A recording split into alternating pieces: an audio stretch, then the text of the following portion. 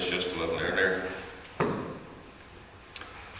It's a joy to be here at the meeting. We appreciate the invitation as always to participate in these monthly meetings. We're thankful for the opportunity to be here for the autumn conference. We pray that the Lord will be with us. We're conscious just of the need of His help. We thank you for coming. We're glad to see all that have gathered. We pray that we'll all know the Lord's presence with us. And we pray that He might give us even an Emmaus Road experience, that the Saviour Himself will draw near and go with us. We're thankful to all that have taken part in the meeting. We've kept Martin very busy this afternoon.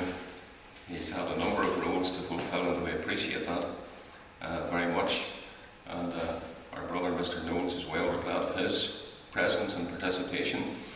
And it's always good to renew fellowship with Mr. Toms. And as a testimony, we appreciate all his labours, all that he does from day to day. He's been involved in this work for more years than any of us, maybe more years than any of us put together. But we want him to know we're very thankful to him for all his very diligent labours, and he's a great encouragement to each one of us. We're going to say a little word of prayer together, and then we'll come to the passage, come to the portion that's before us, the study of God's Word as well. But let's just have a little word of prayer.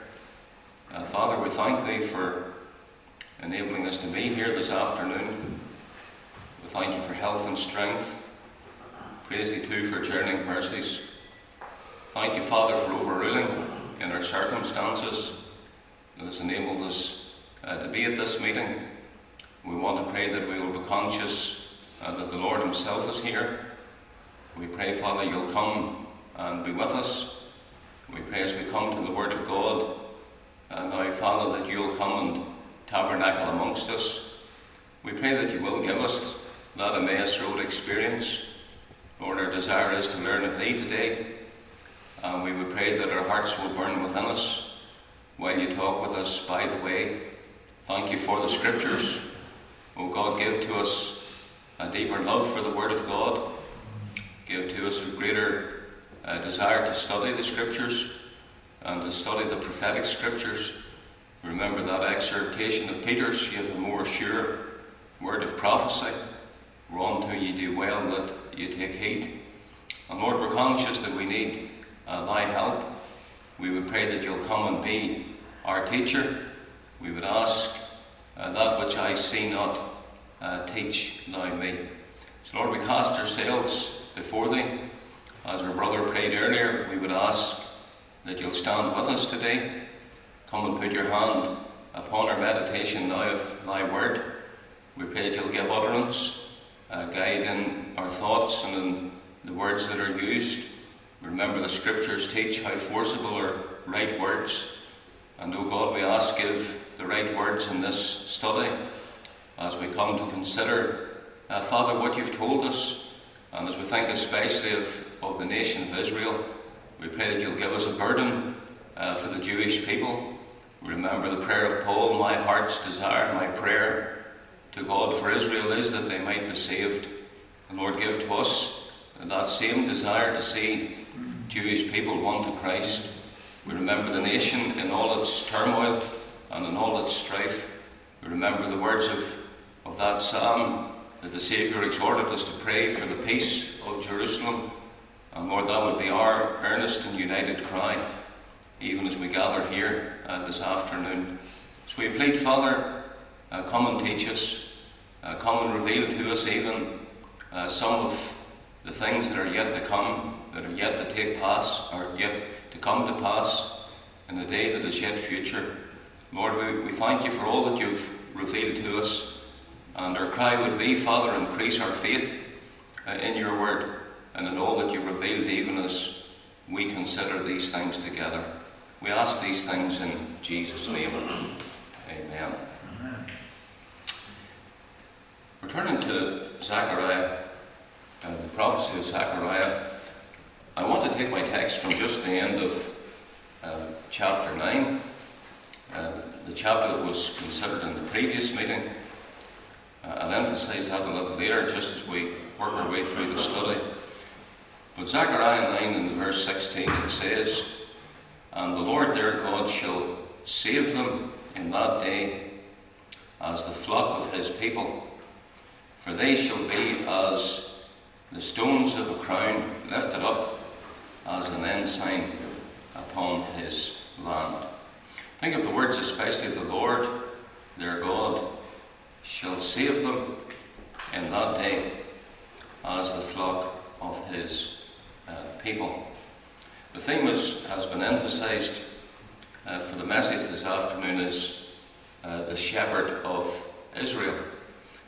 We encourage you to think of the books that are available to help in these subjects.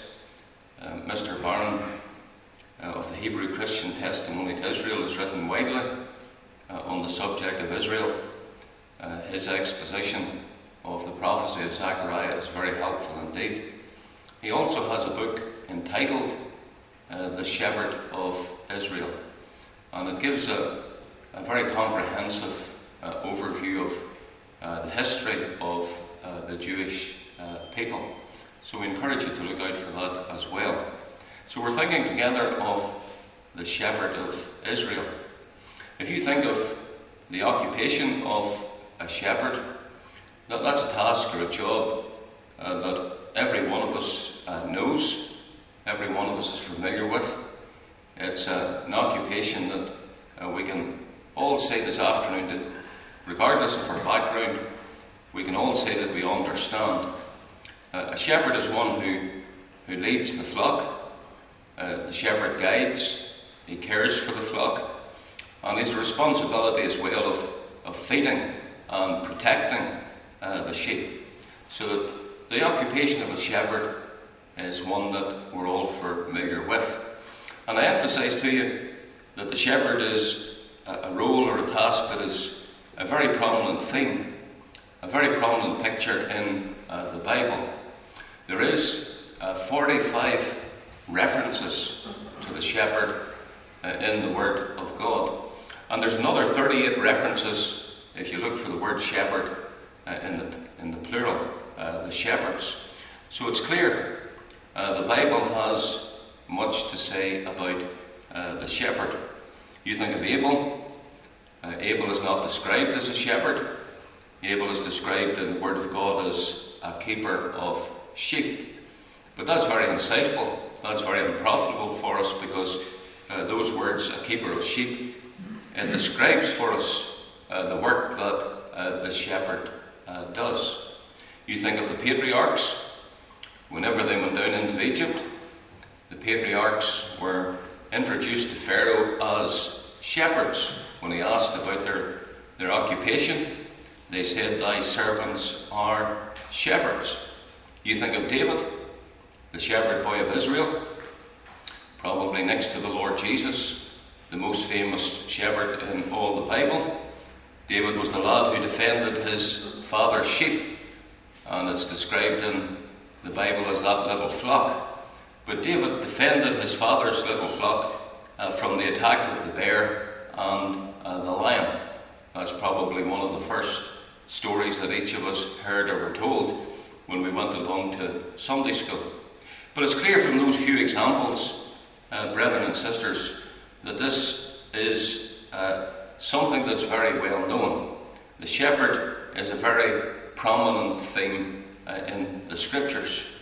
And what I want to stress to you this afternoon is that it is also a very prominent theme in the prophetic Scriptures. And I want to encourage you to look for that aspect of the shepherd. I want to encourage you to look for it as you read the prophecies. And we underline for you that it is the main theme of Zechariah chapter 10 and chapter 11. In fact, the theme of the shepherd of Israel begins properly in chapter 9. That's the reason why we took verse 16 of chapter 9 as our text. "And the Lord their God shall save them in that day as the flock of his people." So Israel is viewed as the flock, and the Lord himself is seen as the shepherd. So I point out to you, just it may be helpful in your study of the prophecy, that chapters 9 to 11 of Zechariah form one burden of the prophet. Those three chapters go together. And then chapters 12 to 14, they go together as well. They form the final burden, or the final message of the prophet. And the main theme of chapters 9 to 11, and especially chapters 10 and 11, is our theme today, the shepherd of Israel. But let me say to you that in these chapters 10 and 11, it is vital to see that there's not just one shepherd that is spoken of, but there's actually three. Three shepherds in particular that are referred to. Three different shepherds, and all of them in one way or another could be described as the shepherd of Israel. And all of these shepherds, as we consider them, and with the Lord's help we'll look a little at each of them this afternoon, but all of these shepherds, as we consider what is recorded of them in the Word of God, it helps us to see, it helps us to understand a little more clearly the purposes and the plans of God for his chosen people, the nation of Israel. So let us consider these three shepherds of Israel. The first are what can be described as the false shepherds of Israel. Look at chapter 10, verse 3. Mine anger was kindled against the shepherds, and I punished the goats. For the Lord of hosts hath visited his flock, the house of Judah, and hath made them as a goodly horse in the battle. If you turn over to chapter 11 and verse 3 as well, there is a voice of the howling of the shepherds, for their glory is spoiled. Those are just two examples. There's others, look for them in the chapters, but they're references to the false shepherds. They're references to the unfaithful leaders of the nation, especially in the Old Testament times, especially in the days of the prophet himself. They had not ruled the nation as they ought. They had not ruled the people faithfully and in the fear of God. They had not carried out that role of the shepherd. They had not guided the flock. They had not fed and protected the people. They hadn't fulfilled their God-given responsibility. And as a result, the Lord was angry with them. And even more, as a result, the Lord visited the nation with judgment. If you were to ask this afternoon, what was the results or what was the consequences for Israel of the rule of these false shepherds? Well, I stress to you that the results were sad. They were tragic. In fact, they were long-lasting. The effects and the consequences of the rule of these false shepherds has been felt in the nation of Israel even to this very day. Let me just highlight for you three of the tragic consequences that are recorded for us here in these chapters that came upon Israel. For one thing, the nation was scattered. Remember that the Lord had solemnly warned Israel that if they disobeyed his law, if they disobeyed his word, that one of the judgments that would come upon them is he would scatter them among the nations.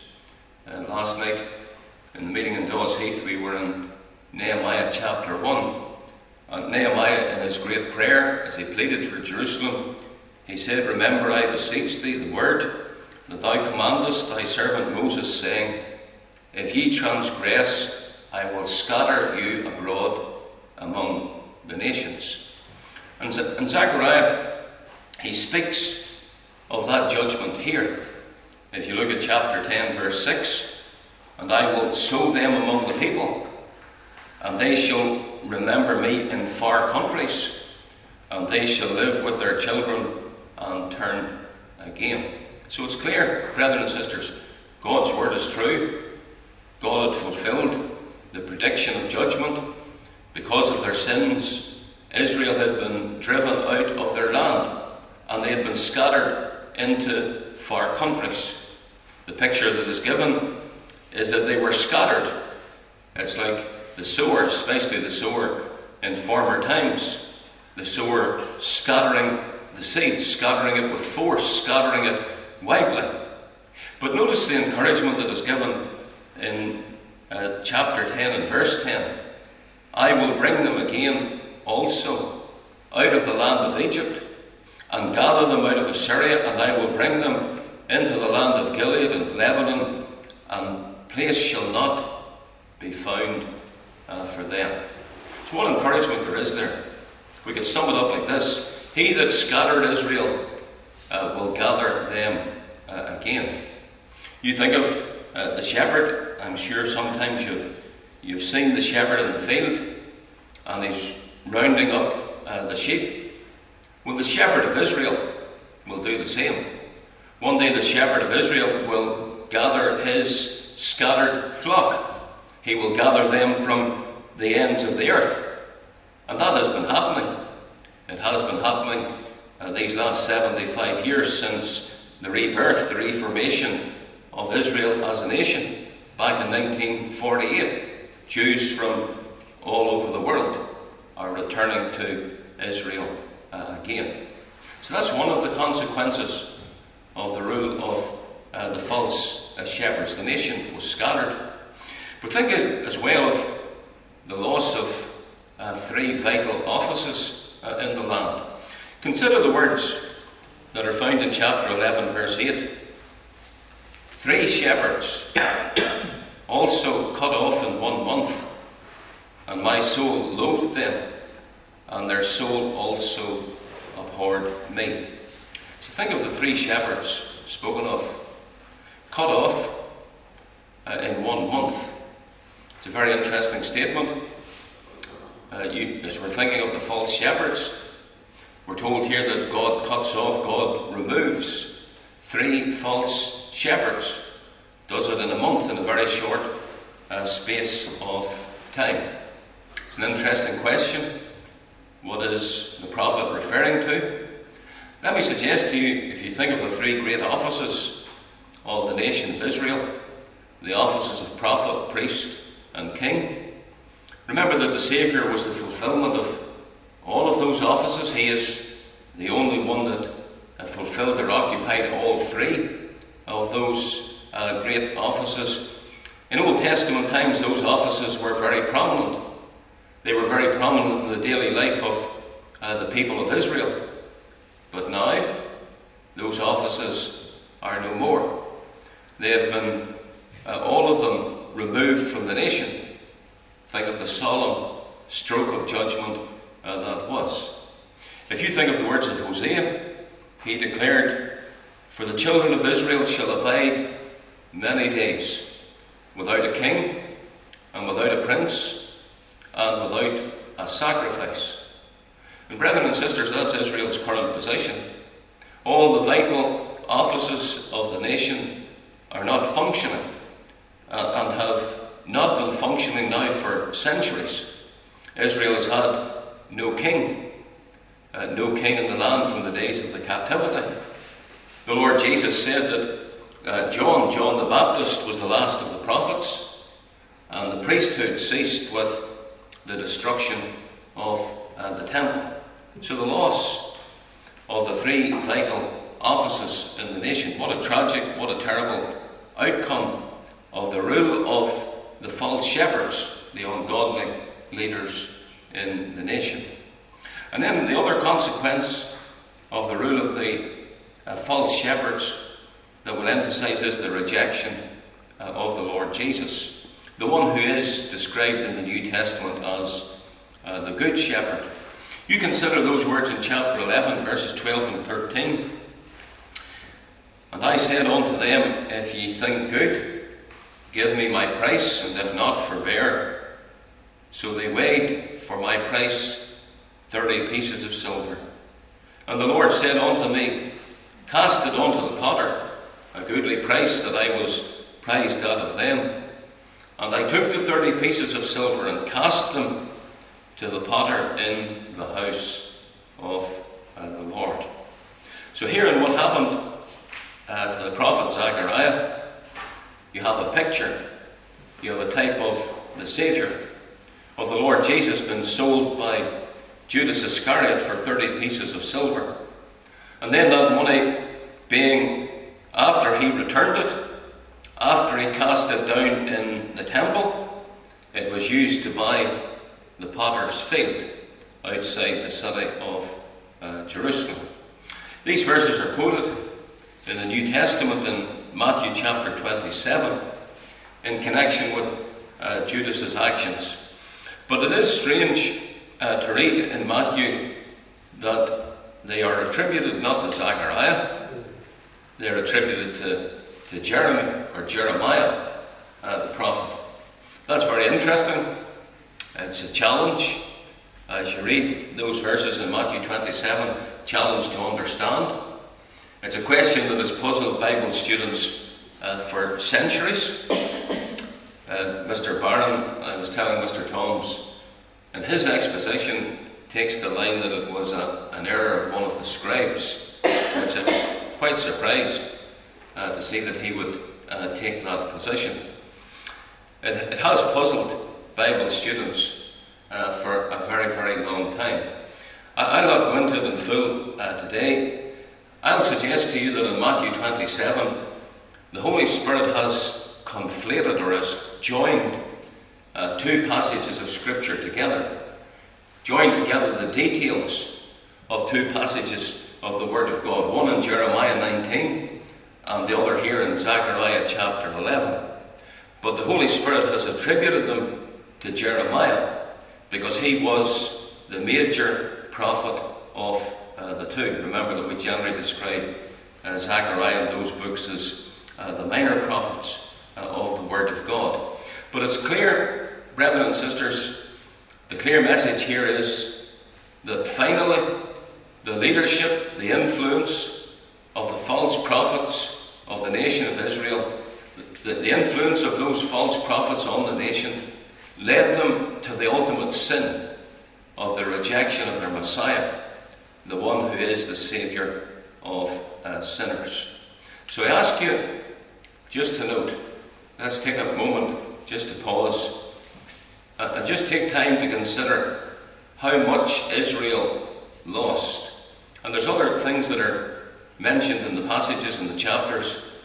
It's a challenge on an occasion like this. There's so much that could be touched upon.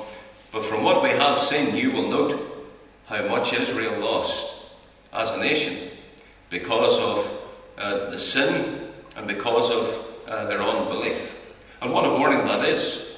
What a warning to the rulers of our nation. What a warning to the rulers of every nation. Sin brings terrible consequences upon a land and upon a people. So that is something about the false shepherd or the false shepherds of Israel. The second that we'll emphasize to you is the foolish shepherd of Israel. If you take a moment just to look there at the words in chapter 11, verse 15, where it says, "And the Lord said unto me, take unto thee yet the instruments of a foolish shepherd." So here's one who has the description, the name, the title of a foolish shepherd. In other words, if you think of a foolish shepherd, he is not a good shepherd. He's the complete opposite of the one who is described as the good shepherd. The word foolish is a word that is used in the scriptures of the end time. If you think of the foolish virgins, the foolish virgins were those not ready for the coming of the bridegroom. But who is the foolish shepherd? Who is the shepherd of Israel that God would describe in such a strong manner, describe as foolish? Some will suggest that this is a description of Herod or of some of the Roman emperors. It may be true to say that those men were foolish rulers, foolish leaders. They certainly did some very foolish things whenever they were in power. But this title is not referring to them. Brethren and sisters, this is a reference, this is a description of none other than the Antichrist himself. Can I point out that the word foolish here doesn't mean somebody who is stupid. It means a person who is wicked, a person who is corrupt, a person who is morally deficient. If you think of Nabal in the days of David, he was a foolish shepherd. He was a fool by name, and he was a fool by nature. He was a wicked and a sinful man. And I remind you that Nabal is a picture, he is a type of the Antichrist. Can I remind you of the familiar words in the Psalm, or in the Psalms? The fool hath said in his heart, there is no God. There's repetition in the Bible, not just to fill up space. There's repetition in the Scriptures for emphasis.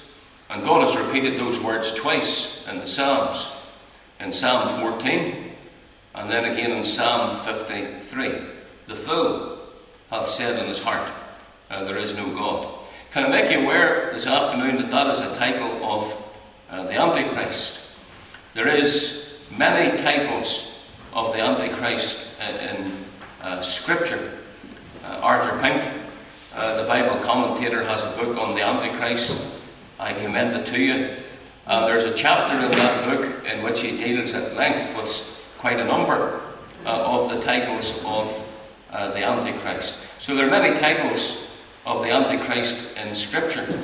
And the Antichrist will be a denier of God. Not necessarily atheistic. In other words, one who denies the existence of every God. When we speak about an atheist today, generally that is what is meant. Somebody that is a denier of every God. But the words here in Psalm 14 and Psalm 53 are no Elohim. In other words, he denies the God of the Bible. And the Antichrist is the great fool of the Bible, the great fool of Scripture.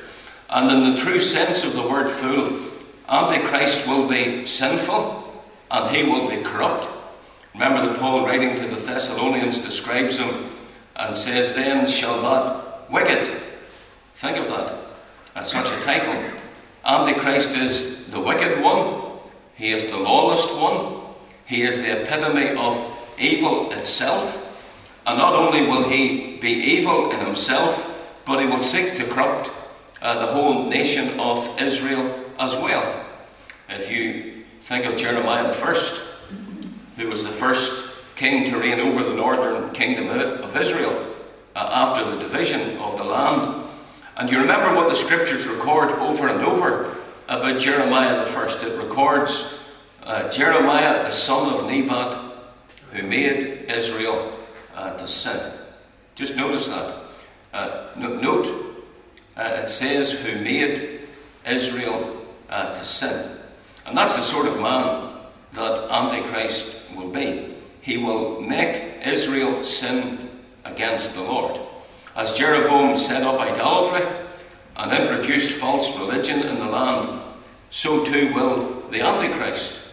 If I could remind you again of what Paul said to the Thessalonian believers, what he taught, so that he is God, sitteth in the temple of God, showing himself that he is God. So in the Jewish temple, the Antichrist will establish false religion, he will establish idolatry. In fact, he will establish the worship of himself. Do you remember that the Saviour told the Jews, I am come in my Father's name, and ye receive me not. If another shall come in his own name, him ye will receive. The Jews foolishly, remember we're thinking of one called the foolish shepherd. Well, the Jews foolishly rejected the Lord Jesus. But one day they will blindly and foolishly accept the foolish shepherd, the Antichrist, and he will lead the nation astray. He will lead Israel into gross sin. If you notice as well, just verse 17 of chapter 11, there is the title, The Idle Shepherd. It says, "Woe to the idle shepherd that leaveth the flock." So here's one who doesn't look after the sheep, doesn't look after the flock. It's actually detailed. A detailed description is given in verse 16 of his neglect of the flock. But the idle shepherd is another title of Antichrist. And it, can I highlight for you again, it emphasizes the great contrast between the good shepherd, who gave his life for the sheep, and the foolish shepherd, who wanted to defile and destroy the sheep. He wanted to defile and destroy the flock, the nation of Israel itself. So the false shepherds of Israel, the foolish shepherd, and then thirdly, let me emphasize the faithful shepherd of Israel. If you look closely at chapter 10, verse 4, it says, "Out of him came forth the corner, out of him the nail, out of him the battle bow, out of him every oppressor together." That's a great text of God's word. It's one of those verses that you ought to know, ought to be familiar with. Mark in your Bible.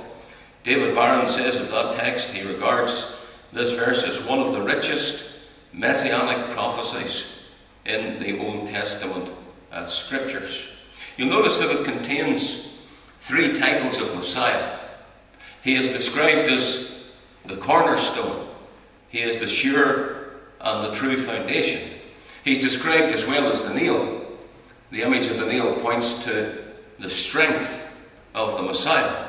And then the battle bow, well, that indicates Messiah as the conqueror. Three great messianic titles. So you'll see that there's much of Christ in this passage, and that is one verse that is full of Christ. But especially in these chapters, he is set forth as the shepherd, as the true and faithful shepherd of his people. Let me remind you, as you think of that, let me remind you of what Matthew recorded of the Lord Jesus. When he saw the multitudes, he was moved with compassion on them, because they fainted and were scattered abroad as sheep having no shepherd. You think of a flock without a shepherd. And that's how the Saviour saw the Jewish multitudes that came to hear him preach and teach the Word of God. Now think of those words, that they were scattered abroad as a sheep having no shepherd. And then look at chapter 10, verse 2. It says, "Therefore they went their way as a flock.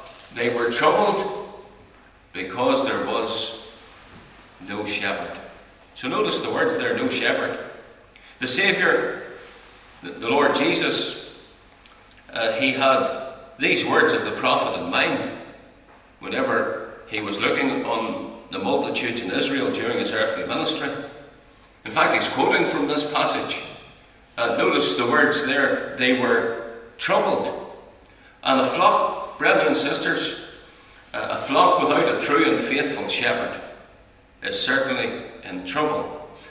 And that is Israel's condition today. They are a flock that is in trouble. Notice how the flock is described in these chapters. Chapter 11, verse 4, there's the challenge, the command to feed the flock. That indicates a flock that is hungry, a flock that has been neglected. Look at chapter 11, verse 4 again. That interesting description or title, the flock of slaughter. So here's a flock that is in danger of being destroyed by the enemy. Can I remind you that Israel's history, right down through the centuries, has been one of slaughter. You only have to think of the Second World War and the Holocaust and the slaughter of countless millions of Jews. Think of the middle of chapter 11, verse 7. O poor of the flock. So the flock is described as weak and in great need. So Israel as a flock is in great trouble, as is described there at the beginning of chapter 10. They're in great trouble. In the past, the false shepherds failed them, didn't rule over them faithfully and in the fear of God. In the future, the foolish shepherd, the Antichrist, will deceive and will pollute the nation. But praise God, there is one who is the faithful shepherd. You think of the familiar and the precious words of Psalm 23. The Lord is my shepherd. Can I point out to you something that is often overlooked? And that is especially true of Israel as a people. We have commended some books to you.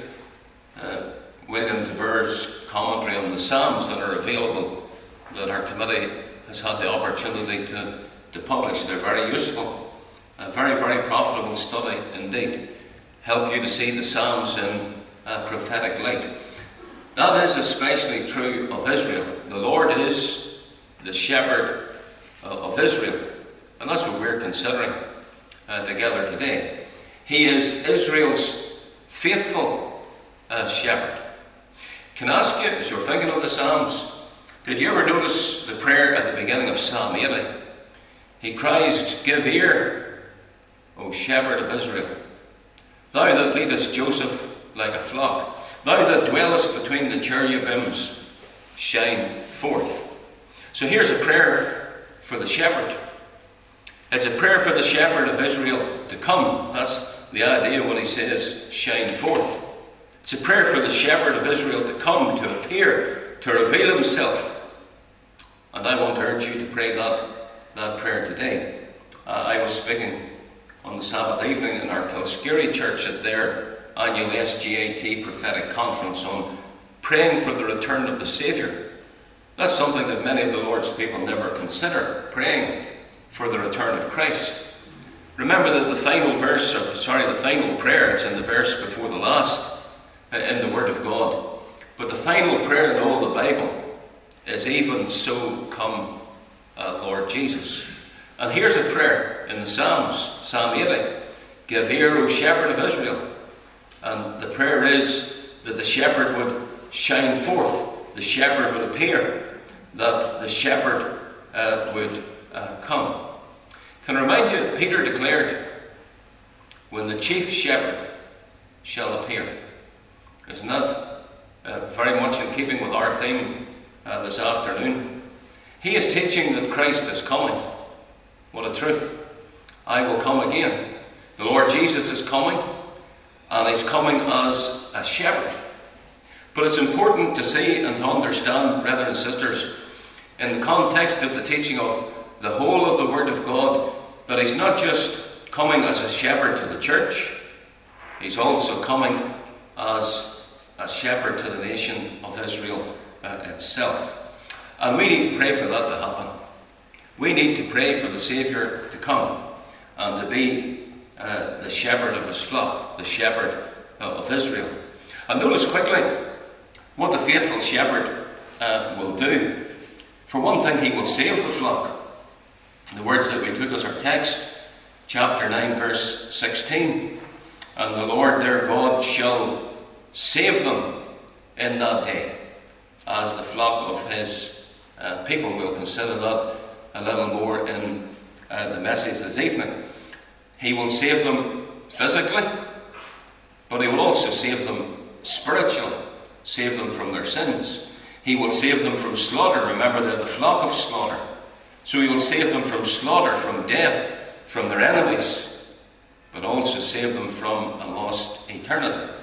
And he will also save them from the false shepherds that we were speaking of a little earlier. If you look at chapter 10, verse 3, "Mine anger was kindled against the shepherds." That's another reference to the false shepherds of Israel. "And I punished the goats." So he's going to save the flock. But he will also feed the flock. If you look at chapter 11, verse 7, "And I will feed the flock of slaughter, even you, O poor of the flock." The false shepherds, well, they fed themselves. They weren't concerned about the flock. But the faithful shepherd, he will feed his people. He will teach them, and he will teach them the ways of God. He will teach them the word and the law of the Lord. Something else the faithful shepherd will do is he will increase the flock. Consider the interesting statement that is found there in chapter 10 and verse 8.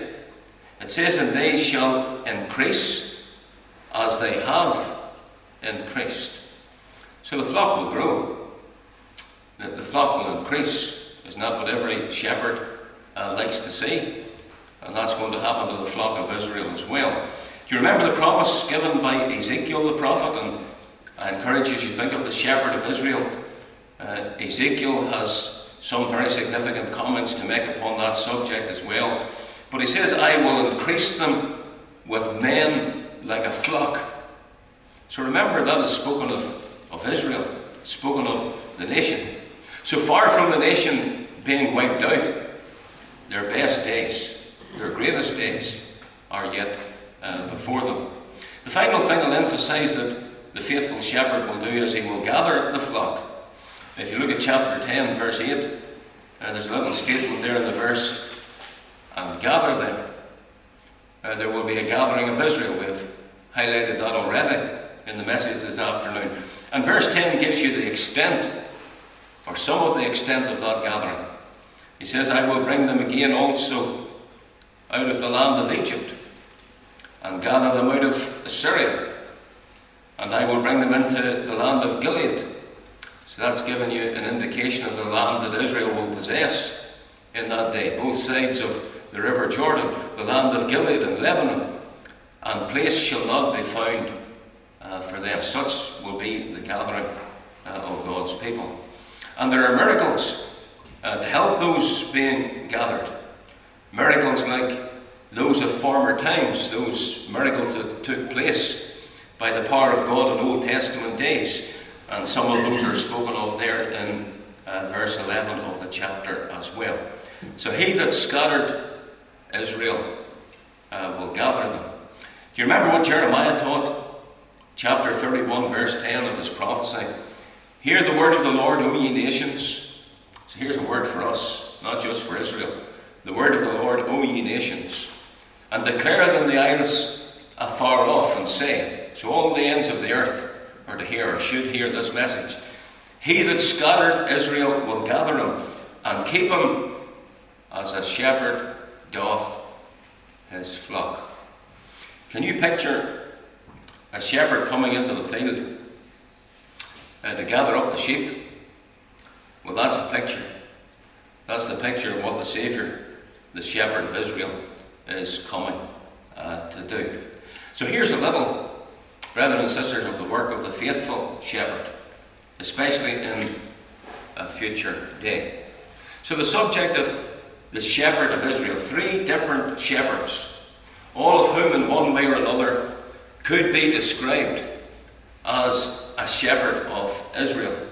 And all of these shepherds, as we consider what is recorded of them, they help us to see, they help us to understand the purposes and the plans of God for the nation of Israel. So the false shepherds, and the foolish shepherd, and the faithful shepherd.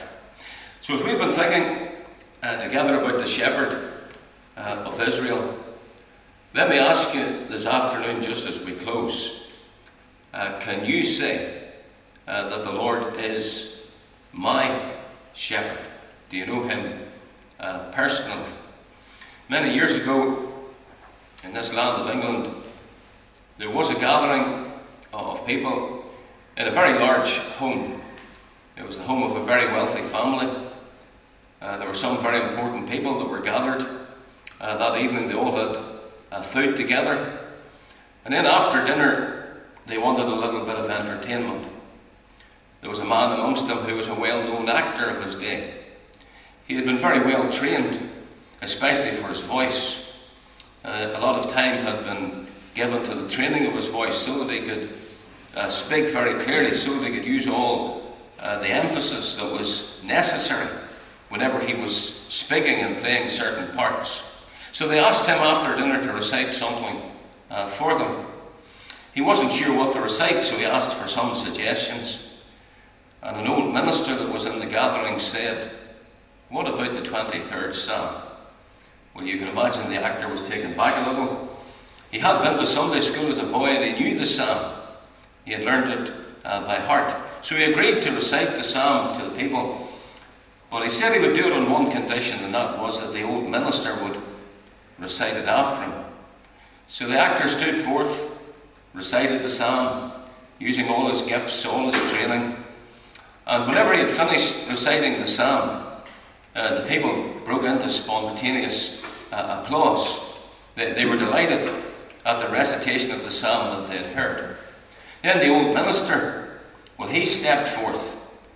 He was an old man and he was frail and his voice was broken and he was well past his best. But whenever he had finished quoting the psalm, no one clapped. In fact, when he had finished, everyone was in tears.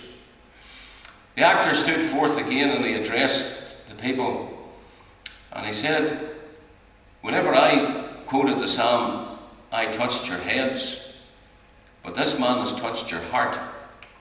He said, "The difference is this: I knew the psalm, but he knew the shepherd." He knew the shepherd of the psalm. He could say, "The Lord is my shepherd." Remember, the shepherd is the Lord Jesus. Always remember that when you read the psalm. The importance of comparing one scripture with another. He is the good shepherd. He is the great shepherd. He is the chief shepherd. So that's the psalm that's all about Christ, our shepherd. And the most important thing in life for any of us is to be able to say that the Lord is my shepherd. So think of those words as we finish. The Lord their God shall save them in that day as the flock of his people. May the Lord bless his word for the Saviour's sake.